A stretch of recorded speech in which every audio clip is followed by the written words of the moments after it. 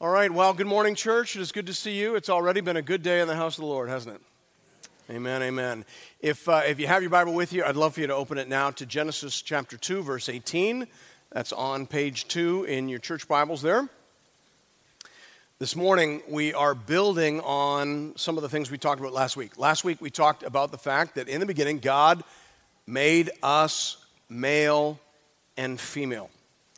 And this week, we're getting a little more specific as we investigate the essential goodness of marriage.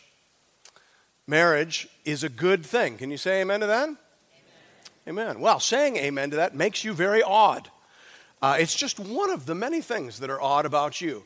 But this one in particular makes you stand out against our culture because actually an increasing number of young people, and people in general, but young people in particular, in our culture, are not convinced that marriage is a good thing. And in fact, a number of people, both inside and outside the church, are beginning to sound the alarm about that. Jean Twenge, whom I have cited many times, she's not a Christian, she's a social psychologist, and she's an observer of changes that happen in culture. She reports that the average age for marriage now in North America is 31 for men and 28.5 for women. And as you can see there, it has been going up and up and up. Fewer people in our culture are getting married, and when they do, if they do, they're getting married later in life. And as you can well imagine, that is having a disastrous impact on fertility rates in North America. If fewer people are getting married, and if they're getting married later in life, then you would expect to see fertility rates going down, and that is exactly what you're seeing. And you'll see that in the next graph that they put up there. Fertility rates are going down, down, down. There's an obvious correlation. If average age of marriage is going up, then you would expect to see fertility rates going down.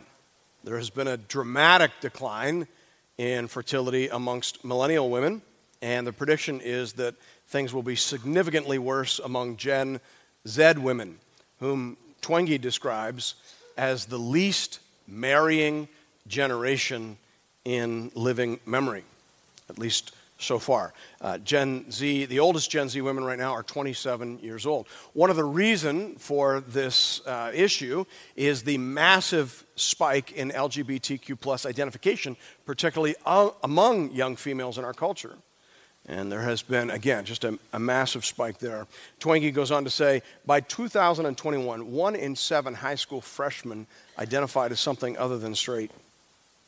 So, just to state the obvious, marriage is in trouble right now in our culture. And that's really too bad because all of the information, all the studies that are being conducted right now seem to indicate that marriage is really, really good for human beings. The 2022 GSS, or General Social Survey, which is one of the largest surveys of social trends, showed that married women with children are the happiest people in America right now, closely followed by married men with children. And then just this past week, it came out, I think it was on February 9th, so it was too late to get you any fancy slides from it. But just on February 9th, there was a new study that was released by the Institute for Family Studies, and the title caught my eye. This will make you smile, or it made me smile. The title is, Married People Are Living Their Best Lives. They didn't put now at the end, but anyway. I thought it was a funny little title, but basically what they did in that survey, which you can find just by Googling it when you go home, as I said, it just came out, so it should be at the top of your Google search. But what they found there is they measured a whole variety of social outcomes. So things like social well-being, psychological well-being, financial well-being, sexual satisfaction levels. They measured it all, and by almost every conceivable measurement, married people are the happiest people in our culture. That's not the narrative that you pick up in the media. That's not the narrative that you pick up on television shows. I guess people don't watch television anymore. YouTube shows or whatever other nonsense delivery systems are out there. That's not the narrative. But it is the fact. So it turns out actually that marriage is really good for human beings. Who knew? And the answer, of course, is that God knew. God knows us. God made us. God loves us, and therefore he gave us the institution of marriage.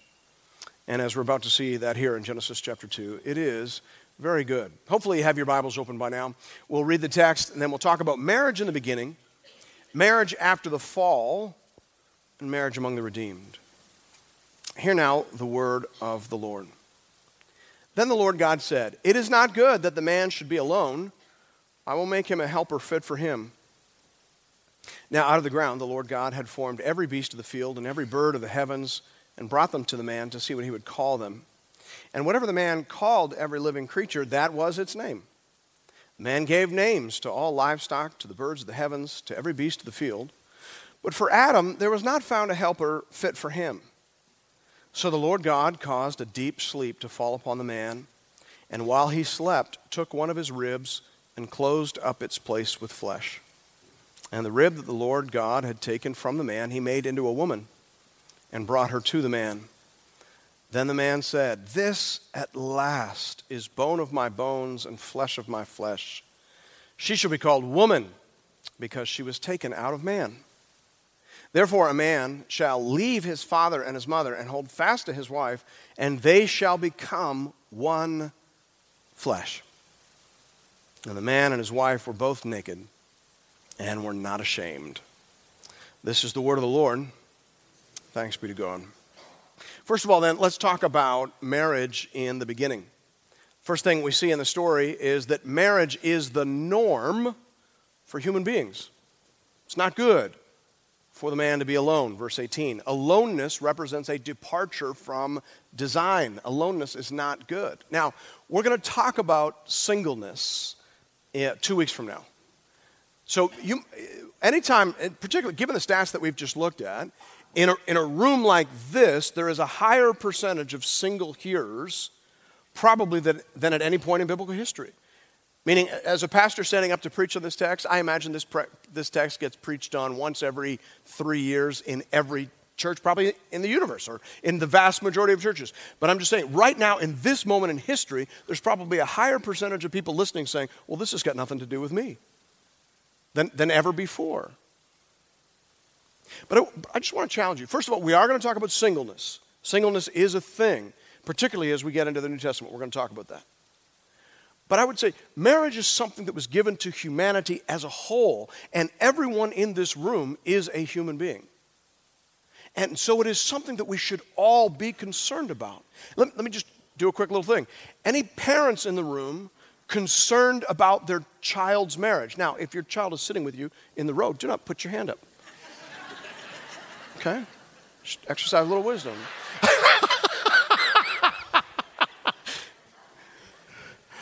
Right? I mean, meaning we care about other marriages than just our own, don't we? Maybe I'll ask this. Any kids in the room concerned about your parents' marriage? Right? Marriage is something that all human beings should be concerned about. Okay, so hopefully you can listen through those years. And maybe you're sitting here and you think, well, one day I'd like to get married. So no matter where you are in your stage of life, I think that you can listen. But we will talk specifically about singleness in a couple of weeks. But my point is that even if you're called to singleness, you are not called to aloneness. Those who are single are still supposed to be part of the family. So there needs to be space and legitimacy afforded to those who are called to singleness. And as I said, we'll talk more about that in a couple of weeks. But here's the point. To legitimize an exception is not to eliminate a rule. And it is the rule. It is the design of God for men and women to be married. And certainly that was the case in the Old Testament. Barry Danielick, in his book on singleness, points out that the nation of Israel was characterized by near universal marriage for those who were able to marry, because marriage and offspring had a fundamental role in the appropriation of the Sinai covenant blessings to the individual Israelite. I'll tell you this, I've been kind of building all these messages in this series simultaneously, because you got to lay them all out. Like you've probably noticed that right now we're in the part of this series where we're picking up all these major threads that we see in the creation narrative. And then we're kind of tracing them through how they were affected by the fall and how they're then redeemed through Christ. That's sort of the general piece here. But you have to sort of figure out what order are we going to do these in? We're doing marriage this week, so I wrestled with, should we do singleness next week or should we do children next week? Because actually children come from marriage. Children are one of the main points of marriage. So I thought, well, I think we'll do marriage, then children, then we'll do singleness, because actually singleness relates back to the family. So anyway, blah, blah, blah. The point is I've been kind of scoping these things out 5, 6, 7 at a time. And I, as I'm reading through all this material, reading through the Old Testament, I'm just pointing out there's not a lot actually to say about singleness in the Bible until you get to Jesus. I don't know if you've noticed that. There is almost no tradition of singleness in the Old Testament. Now, there are a couple of exceptions, and if you're a real good Bible reader, you're probably already thinking of them. The main exception you'd point to is Jeremiah. Jeremiah was commanded by God not to get married. I don't know if you know this, but Jeremiah the prophet was a young man when he wrote his prophecy. And he was commanded by God not to get married because Jerusalem was about to be destroyed by the Babylonians and the people were going to be taken into exile. And that's just a bad time to get married. And so he was told not to get married. And then a bunch of the royal young men that were taken into Babylon as captives were castrated and became eunuchs. So that's pretty much all you got. And that doesn't sound, like something you should aspire to in the Old Testament. But it is recognized as a category that is then expanded by Jesus and by Paul. But the point is, it cannot be denied that in the Old Testament, marriage was the general rule. It's not good for the man or the woman to be alone. We were made for each other, which takes us to the second thing we need to say here. According to Genesis chapter 2, marriage is a form of intimate partnership. Intimate partnership. I'm taking those two words from the bookends or the brackets of this story. I'm getting the word partnership from verse 18, and I'm getting the word intimate from verse 25. The whole picture that we're given here is a picture of intimate partnership. Talked a little bit about the partnership piece last week. All of these messages kind of overlap. Last week we were talking about male and female, the genesis of gender. We talked about that complementary essence of who we are as men and women. And I mentioned that the Hebrew word in verse 18 that's translated as helper does not imply inferiority, as though the woman were created to be the maid or the servant of the man. Not so. In fact, the most common reference for that Hebrew word in the Bible is God himself. What the word means is a partner that corresponds to your need and that can help you fulfill your task. And so what the Bible is saying is that human beings cannot do what human beings were created to do unless they are in right relationship with God and unless they are in right relationship with one another. And that makes sense, doesn't it? We need to be in partnership with God to be truly human. We need to be in partnership with God to receive grace to do the things he calls us to do. And we need to be in partnership with one another. John Hammett and Katie McCoy make this point in their book on biblical anthropology. They say, in Genesis 1:28, humanity is charged with the responsibility of multiplying and filling the earth. But in Genesis 2, Adam lacks the partner necessary for carrying out this responsibility. God provides for Adam not another man, but a woman. To state the obvious, it takes a man and a woman to be fruitful and multiply. But even beyond the biological mechanics, I think we could all agree that it takes a man and a woman to raise a child. We'll be talking more about this next week. But the point is that our differentness is a gift. We're supposed to rejoice in it. It is good. A man and a woman bring different things to the family. And of course you know this. You don't need fancy studies on this. You probably know this if you've ever been to the park. I've taken a lot of kids to the park. I've got 5 kids. Some of them are scattered in this room right now. Some of them have grown up and moved away. And then in addition, my wife and I had 16 foster kids over the 9 years before we came here. So I've taken a lot of kids to the park. That was kind of my main job as a foster parent. When I got home and my wife had kids crawling all over her and it was time to make dinner, she would throw a few of them at me and tell me to take them somewhere. And that somewhere was usually to the park. Well, if you've been to the park, you know that moms and dads bring a little something different to the park, don't they? As Johnny is climbing up the jungle gym, if dad's at the park, he's like, Johnny, you can do it. And when Johnny gets to the top, he's like, jump, Johnny. And mom is over there going, don't you dare jump. You get down from there right now, Johnny. And so when Johnny jumps and hurts himself, because mom was right, that was too high, Johnny comes over to mom and gets a hug and a kiss and a Band-Aid, and dad gets a smack in the ear or whatever, right? But the point is, actually, you need both of those voices in your ear to grow up as a healthy human being. You need someone telling you that you can do it, that you are capable of more than you think you are. And that you don't need to stop every time you see a danger. You can press through. You need somebody saying that. And you need somebody else saying, but you know what? Whatever happens, I just want you to know, I will love you and I'll be here for you. You need both of those.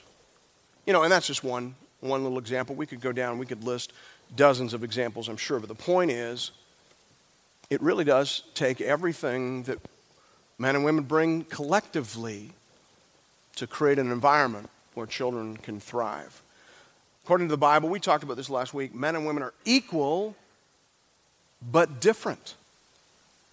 Both of those words matter. We are psychologically different, and we are physically different. A man's body has been optimized for production and protection. A woman's body has been optimized for reproduction and nurture. And there's no point in denying all that. We, as human beings right now, in this moment in our culture, we seem to be doing our very best to deny those basic realities, which is how you end up with 50-year-old men signing up for the girls' high school swim team, which is happening right now in our country. We're trying to pretend that gender is just a state of mind, that it's got nothing to do at all with your bodies. But of course, I'm not sure that any of us actually believe that. And again, we reveal that we don't believe that when we all get upset with 50-year-old men signing up for the high school swim team. Because our bodies are different. We are different. And the Bible says, don't fight against that. Don't deny that. Actually, be grateful for that. Because you put all that together and you get the best possible environment for raising kids. It's part of the design. Verse 24 says, therefore, as in, to facilitate this program, to actualize this plan. Therefore, a man shall leave his father and his mother and hold fast to his wife, and the two shall become one flesh. It's actually a bit of an odd sentence. I don't know if that ever triggered you before, where you're reading that and you're, therefore a man shall leave his father and mother. Wait a second. Who is Adam's father and mother? Doesn't have a father and mother in this story. God literally makes him out of dirt and breathes spirit into him. So what are we doing here? What is this verse doing in our Bibles? Well, it's here, of course, to turn this story into a normative pattern. Kenneth Matthews, in his commentary on this passage, says that the Hebrew phrase, translated in Genesis 2:24, or this is why, or therefore, describes marriage as the consequence of God's charge for the human family to propagate and rule. That's what marriage is for. Marriage was designed by God as the ideal context in which to have and raise babies. If we're going to do what God created human beings to do, obviously you're going to have marriage. You're going to have partnership. But not just any kind of partnership, not a business partnership, right? You're not in the, raise Billy to maturity business. This is an intimate partnership. Of course, we're pulling that out of verse 25. And the man and his wife were both naked and not ashamed. Isn't that good? That's intimacy. They saw each other. That's the difference. You know, right now our culture is in a recovery phase from the hookup culture. In a couple weeks, I forget however many, we're going to talk about the Christian design for sexuality. But just so you know, there is I want to tell you two things. If you're my age or older and you're looking at young people here and you think, boy, you know, what's going on with these young people? Here's two things you should know. A great many young people right now are exhausted from the hookup culture. They've been told by all their teachers and sex educators that sex is just a biological function, has no moral quality. But their bodies don't believe it. Can I tell you a quick thing? Do you know what the two most frequently prescribed medications are on college and university campuses? Antidepressants and birth control pills. Think there's a combination there? Think there's they've tried to live out this easy sex dynamic, and their bodies and their souls aren't having it. Here's another interesting thing you should know about young people. The average young person today is having significantly less sex than the average young person did when, I'm pointing at us, when we were in high school and university. In fact, some scholars are referring to it as a sex famine among Gen Zs. So there is all kinds of hurt and pain out there in this issue. And they are longing for what we're seeing here. Oh, to be naked and not ashamed. Oh, to have a sexual encounter that wouldn't leave you in need of medication the next day. Oh, to not have sex be such a physical thing, right? Oh, to be able to say, this is who I am. This is my body. This is me. To be seen, to be known, and to be loved. That's the biblical vision for sexuality right there in a nutshell. It's a beautiful thing. Third thing we need to see in this passage is that marriage is intended to last a lifetime. Of course, if God makes something, then we ought not to break that something. That probably seems pretty obvious to you. Jesus makes that point explicitly from this passage in Matthew 19. The Pharisees asked him a question about divorce, and Jesus said, have you not read? By the way, just notice that. Have you not read? Meaning Jesus is treating these creation stories as normative for human behavior in every age. Have you not read? Have you not read that he who created them from the beginning made them male and female? And said, therefore a man shall leave his father and his mother and hold fast to his wife, and the two shall become one flesh. So they are no longer two, but one flesh. What therefore God has joined together, let not man separate. He's quoting from Genesis 2:24. He's saying that's normative. That's normative, he's saying. He's saying that what God puts together, God has put men and women together. God has made marriage for man, for woman. And what God puts together should stay together. Marriage is intended as a form of intimate partnership covering the entire human lifespan. And of course, that's why we used to say in the old marriage vows, for richer or for poor, for better or for worse, how's that end? Till death do us part. We see in this foundational story that a marriage between a man and a woman is intended to last a lifetime. That's the design. But of course, as we all know, great violence has been done to the design. We are fallen creatures. We are sinners. We are not now the people that we were created and intended to be. So the second thing we need to talk about is marriage on the other side of the fall. And what do we see there? We touched on this briefly last week. Turn forward in your Bible, probably just one page, to Genesis 3:16. After the fall, the relationship between the first husband and wife is going to be characterized by desire and discord. God says to the woman, explaining the consequences of the fall, your desire shall be contrary to your husband, but he shall rule over you. The NIV has that as your desire will be for your husband, and he will rule over you. Either way, I think the main point is pretty obvious. As Derek Kidner said memorably, to love and to cherish becomes to desire and to dominate. The original intimacy is now complicated by lust and resentment. The harmonious relationship between the man and the woman is now disrupted by conflict and confusion. We're no longer pulling together towards the same goal. In fact, more often than not, we're engaged in a giant tug of war, and human history seems to bear that out. Second thing we see in the Genesis narrative as we move further and further east of Eden is polygamy and possessiveness. Flip forward maybe just one more page in your Bible to Genesis 4, verse 23. The Bible here quotes a man named Lamech saying to his wives, Ada and Zillah, hear my voice, you wives of Lamech. Listen to what I say. I have killed a man for wounding me, a young man for striking me.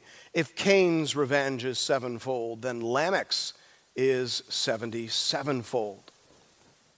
Everything about that story is odd. How did we go from male and female to male and females? How did we go from a man and his wife to a man and his wives? Where did that come from? It doesn't come from the design. It comes from the fall. It comes to the introduction of disordered desires. Interestingly, this is not in the Bible, but there's a Jewish oral tradition around this story that says that Lamech took two wives, one for the purpose of sexual pleasure and one for the purpose of having and raising children with. Do you see how right away there's a division? And notice this too. Every departure from the design of God results in harm for women. Do you know that? There is not a single off-ramp from this road that results in better outcomes for women. They're all worse. Tim and Kathy Keller, in their book on marriage, point out that the book of Genesis radically critiques the institution of polygamy. Even though it was the accepted cultural practice of the time, by vividly depicting the misery and havoc it plays in family relationships and the pain it caused, especially for women. By the way, here's a little tip on how to read your Bible. When you read a story in the Bible, you have to ask the question, is this prescriptive or descriptive? Meaning, is this design or virus? So you're not supposed to read the story of Lamech and his two wives and be like, see, I can have two wives. No, this is not design. This is virus. You have to know where you are in the story. Where we are in the story is we're starting to see these off-ramps from the design. And every single one of them leads to discord and conflict. And every single one of them is worse for women. Third thing we see after the fall as we move further and further east of Eden is divorce and dissolution. We learn about that in Deuteronomy 24. I won't make you turn all the way there. That's many pages to the right. I will just point out that in Deuteronomy 24, Moses lays down a variety of laws governing and limiting divorce, which had become very common at the time. Again, to the great harm and detriment of women. Divorce in the ancient world was against women, meaning women didn't go to court and get rid of their bad husbands. Typically, men were casting off older wives and replacing them with younger wives. Nothing new under the sun. And so what Moses does is he institutes a variety of laws, slowing and limiting the process and requiring men to give women a certificate of divorce so that they could get remarried. But to be clear, limiting a process is not the same as approving of a process.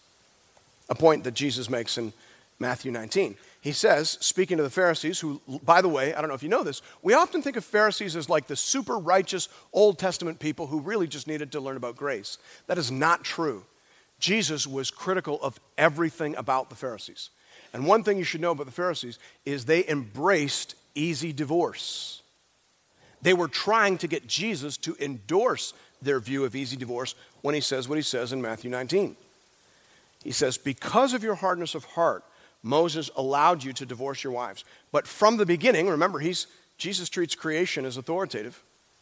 He treats these stories as normative. But from the beginning, it was not so. And I say to you, whoever divorces his wife except for sexual immorality and marries another commits adultery. Divorce may be necessary for the protection of women in a world filled with fallen men, but in the beginning, it was not so. Again, it is not design, It is virus. The fall has degraded and diminished the institution of marriage. But as we've been talking about, grace restores nature. Grace liberates and elevates human beings. Grace helps us to become again the people we were created and intended to be, which leads us to our final question. What should marriage look like among the redeemed? We're familiar enough now with the contours of this discussion to anticipate that marriage among the redeemed should probably look a lot like marriage at the beginning. Of course, that's the case. As J.I. Packer reminded us last week, the man-woman relationship is intrinsically non-reversible. This is part of the reality of creation, a given fact that nothing will change. Certainly, redemption will not change it, for grace restores nature, not abolishes it. So grace is supposed to take us back to who we were supposed to be as men and women, back to who we were supposed to be as husbands and wives. So whatever was true with respect to design should be in some stage of recovery among the redeemed. And indeed, as we read through the New Testament, we become aware of that general trajectory. We see, for example, in the teachings of Jesus, a renewed emphasis on the permanence of marriage. I've already quoted Jesus' response to the Pharisees. Again, they were trying to get him to endorse their easy perspective on divorce, and he would not do it. Read that to you. It might be helpful to read to you the response of the disciples who were listening in as Jesus gave that response. Jesus has just said, divorce was not part of the original design. It was a concession to human sinfulness. And Jesus said anyone who puts his wife away for any reason other than her sexual immorality was effectively committing adultery. He says, you're not fooling anybody. When you put your older wife away and grab yourself a new wife, that's just adultery. You can call it whatever you like. You can dress it up however you like. I'm not buying it. Jesus raised the bar so high here that the disciples were literally thunderstruck. They said to him, if such is the case of a man with his wife, it is better not to marry. If you can't get rid of her once you don't like her anymore and she's bothering you, what's the point of taking her on in the first place? These are the men greatly transformed by grace later on. Pillars of the church. This is who they were when they met Jesus, though. But he said to them, not everyone can receive this saying, but only those to whom it is given. See that? You got to have grace to live the way God wants you to do, can't you? Don't you? For there are eunuchs who have been so from birth. Now, he's using the word eunuch there. This word eunuch was used in the first century to refer to celibates, people who did not have sex. So he says, for there are eunuchs who have been so from birth, meaning they were born with some kind of defect which kept them from entering into a sexual relationship. And there are eunuchs who have been made eunuchs by men. That's the use of the phrase we're familiar with. To be made a eunuch by men is to be castrated. That was very common in the Eastern world for people who served in the king's household. And there are eunuchs who have made themselves eunuchs, that is, who have chosen to be celibate for the sake of the kingdom of heaven. Let the one who is able to receive this, receive it. So Jesus is saying, here's the standard, boys. And if you don't like it, I suppose you could go and choose to be a eunuch. But I am not lowering the bar as a concession to your lack of self-control. I like that. And that's how it works in the kingdom of God. Jesus doesn't lower the bar, he gives us more grace. He lifts us up so that we can live the way we were created and intended to live. Grace restores nature, not abolishes it. Grace makes us able to be the sort of people who are capable of lifelong, intimate partnership. Thanks be to God. Second thing we see as we survey the New Testament documents is an insistence on love and respect. The New Testament prescriptions pressed directly on the root sins that had harmed and diminished the institution of marriage. To men who are inclined to lust, there is a command to love. To women who are inclined to resentment, there is a command to respect. And that was the instruction given by Paul to the men and women in Ephesus. He said, let each one of you love his wife as himself, and let the wife see that she respects her husband. So men, let me ask you a question. Do you love your wife as yourself? In fact, Paul has set the bar higher than even you might think earlier in this passage. In verses 25 to 28, he says, husbands, love your wives as Christ loved the church and gave himself up for her, that he might sanctify her, having cleansed her by the washing of water with the word, so that he might present the church to himself in splendor, without spot or wrinkle or any such thing, that she might be holy and without blemish. In the same way, husbands should love their wives as their own bodies. Do you see what he's doing? He's saying, now listen, if I say to you, love your wife as yourself, you're a fallen man. You might say, actually, I don't like myself that much. So he says, well, let me give you a perfect example of a perfect man. Let me show you how Jesus loved his bride, the church. This is what it should look like. Jesus loved the church at great cost to himself. His love was sacrificial. His love included washing her in the water of the word. His love was towards the end of her growth and becoming. Husbands, are you committed to loving your wife in that way? Do you love her sacrificially? Do you pay her first? One of the things I always look for in a young man, if he's got toys, I look and see what his wife has got. Are you buying yourself toys before you're taking care of your wife? No man needs 11 shotguns. Let me put that out there. How many things are you killing this week? And so if your wife has to get a second job to buy food for the kids while you've got 11 shotguns, you are not loving your wife as Christ loved the church. Can we put that out there? To love your wife as Christ loved the church is to pay her first. It is to see to her growth and becoming. It is to love her at the cost of even your own life. Husbands, how are we doing with that? Do you need more grace? Are you saying that bar is too high? Good.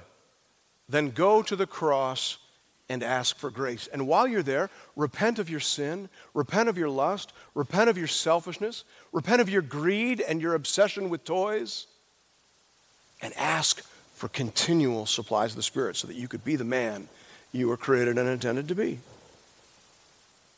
And wives, and right away we're like, why didn't you just say amen and close it there? Here we go. You were doing so well. See, the Bible is an equal opportunity offender. The Bible assumes that both men and women are sinners. So wives, how you doing? How you doing with the command to respect? Do you resent your husband? Do you desire to do for him which he transparently cannot do for himself? Do you desire to control him? Do you use sex? Do you dole out sex to get your husband to do what you want done and to go where you want to go? Well, if you do, then you need to take those sins to the foot of the cross and you need to repent. And you need to ask there for supplies of the Spirit, for further grace to grow into the person, into the woman, into the wife that God had created and intended you to be. Now that feels maybe like a good place to end. But actually, if we're going to be faithful to the text, there's one more thing we need to say. We must also acknowledge, as we read through the New Testament, that there is an increasing awareness of the temporality and eventual termination of the institution of marriage. Jesus, in a conversation that he had with the Sadducees, drops a bit of a bombshell. He says, for in the resurrection, they neither marry nor are given in marriage, but are like angels in heaven. Pardon? What does that even mean? It appears to mean that as wonderful and glorious and fruitful and good as the institution of marriage is, it was never intended to last forever. It has a specific purpose. It was conceived and designed so as to fill the earth with human beings, people who love God and care for creation. And when we have enough of those people, apparently, the practice and the institution will cease. That is new information. And the Apostle Paul appears to have reflected deeply on this new information, because what he says in 1 Corinthians 7 feels to us like a significant departure from everything we've read in the Bible thus far. Paul, in that chapter, seems to be saying that in the overlap of the ages, by that I mean in the time between the first coming of Jesus and the second coming of Jesus, when everything is different, but everything is not yet the way it will be, when creation exists and new creation is starting to exist, in the overlap of the ages, marriage is good, and so too is singleness good, provided that both are embraced for the sake of the mission. And we're going to talk about this again in a couple of weeks.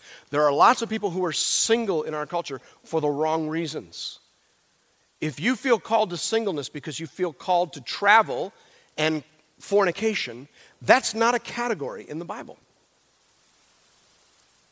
But if you feel called to singleness so that you can have laser focus on the mission, that is a category in the Bible. In fact, apparently, according to Paul, we're going to need more of those people as we go along. We're going to need more people with laser focus on the mission, because single people can do some things that married people can't do. Single people can go some places that married people can't go. So things are going to be a little bit different in the last lap. In the last lap, we're going to need all the tools. We're going to need healthy, loving, respectful, fruitful marriages, and we're going to need focused, intentional, missional singleness. Both are good. Both are temporary. Both have a purpose, and both will be replaced by something better. An intimate relationship with our Creator through the person and work of Jesus Christ, and a forever family made up of people from every tribe, tongue, and nation on planet Earth. Thanks be to God. Let's pray together. Our Heavenly Father, we thank you for this beautiful design. It is good. It was good then. It is good now. We're thankful. Lord, I pray that you would give us grace to become the husbands and wives you created and intended us to be. Pray that you'd give us grace to love one another. Lord, I pray right now for husbands in this church. Lord, standing here as a man, and I confess, we are selfish. Our appetites are often out of all order and proportion. And so, Lord, we need grace to love our wives sacrificially, to love our wives as Christ loved the church. Lord, I pray for sisters in this church. It is easy to feel powerless. It is easy to feel resentful. It is easy to manipulate and control. And Lord, pray for grace to be focused on the shared mission, to be respectful of what each person brings to the table, to be patient with grievances and weaknesses we see in the other. Lord, give us grace. Lord, I pray that the families, the marriages in this church would be ideal places for the nurture and raising of little worshipers, little ones who would love the Lord Jesus, would love their own bodies, and would feel connected to creation, and who would have a desire to glorify their Creator. Oh God, give us grace and supplies of the Spirit toward that end, we ask in Jesus' name. Amen.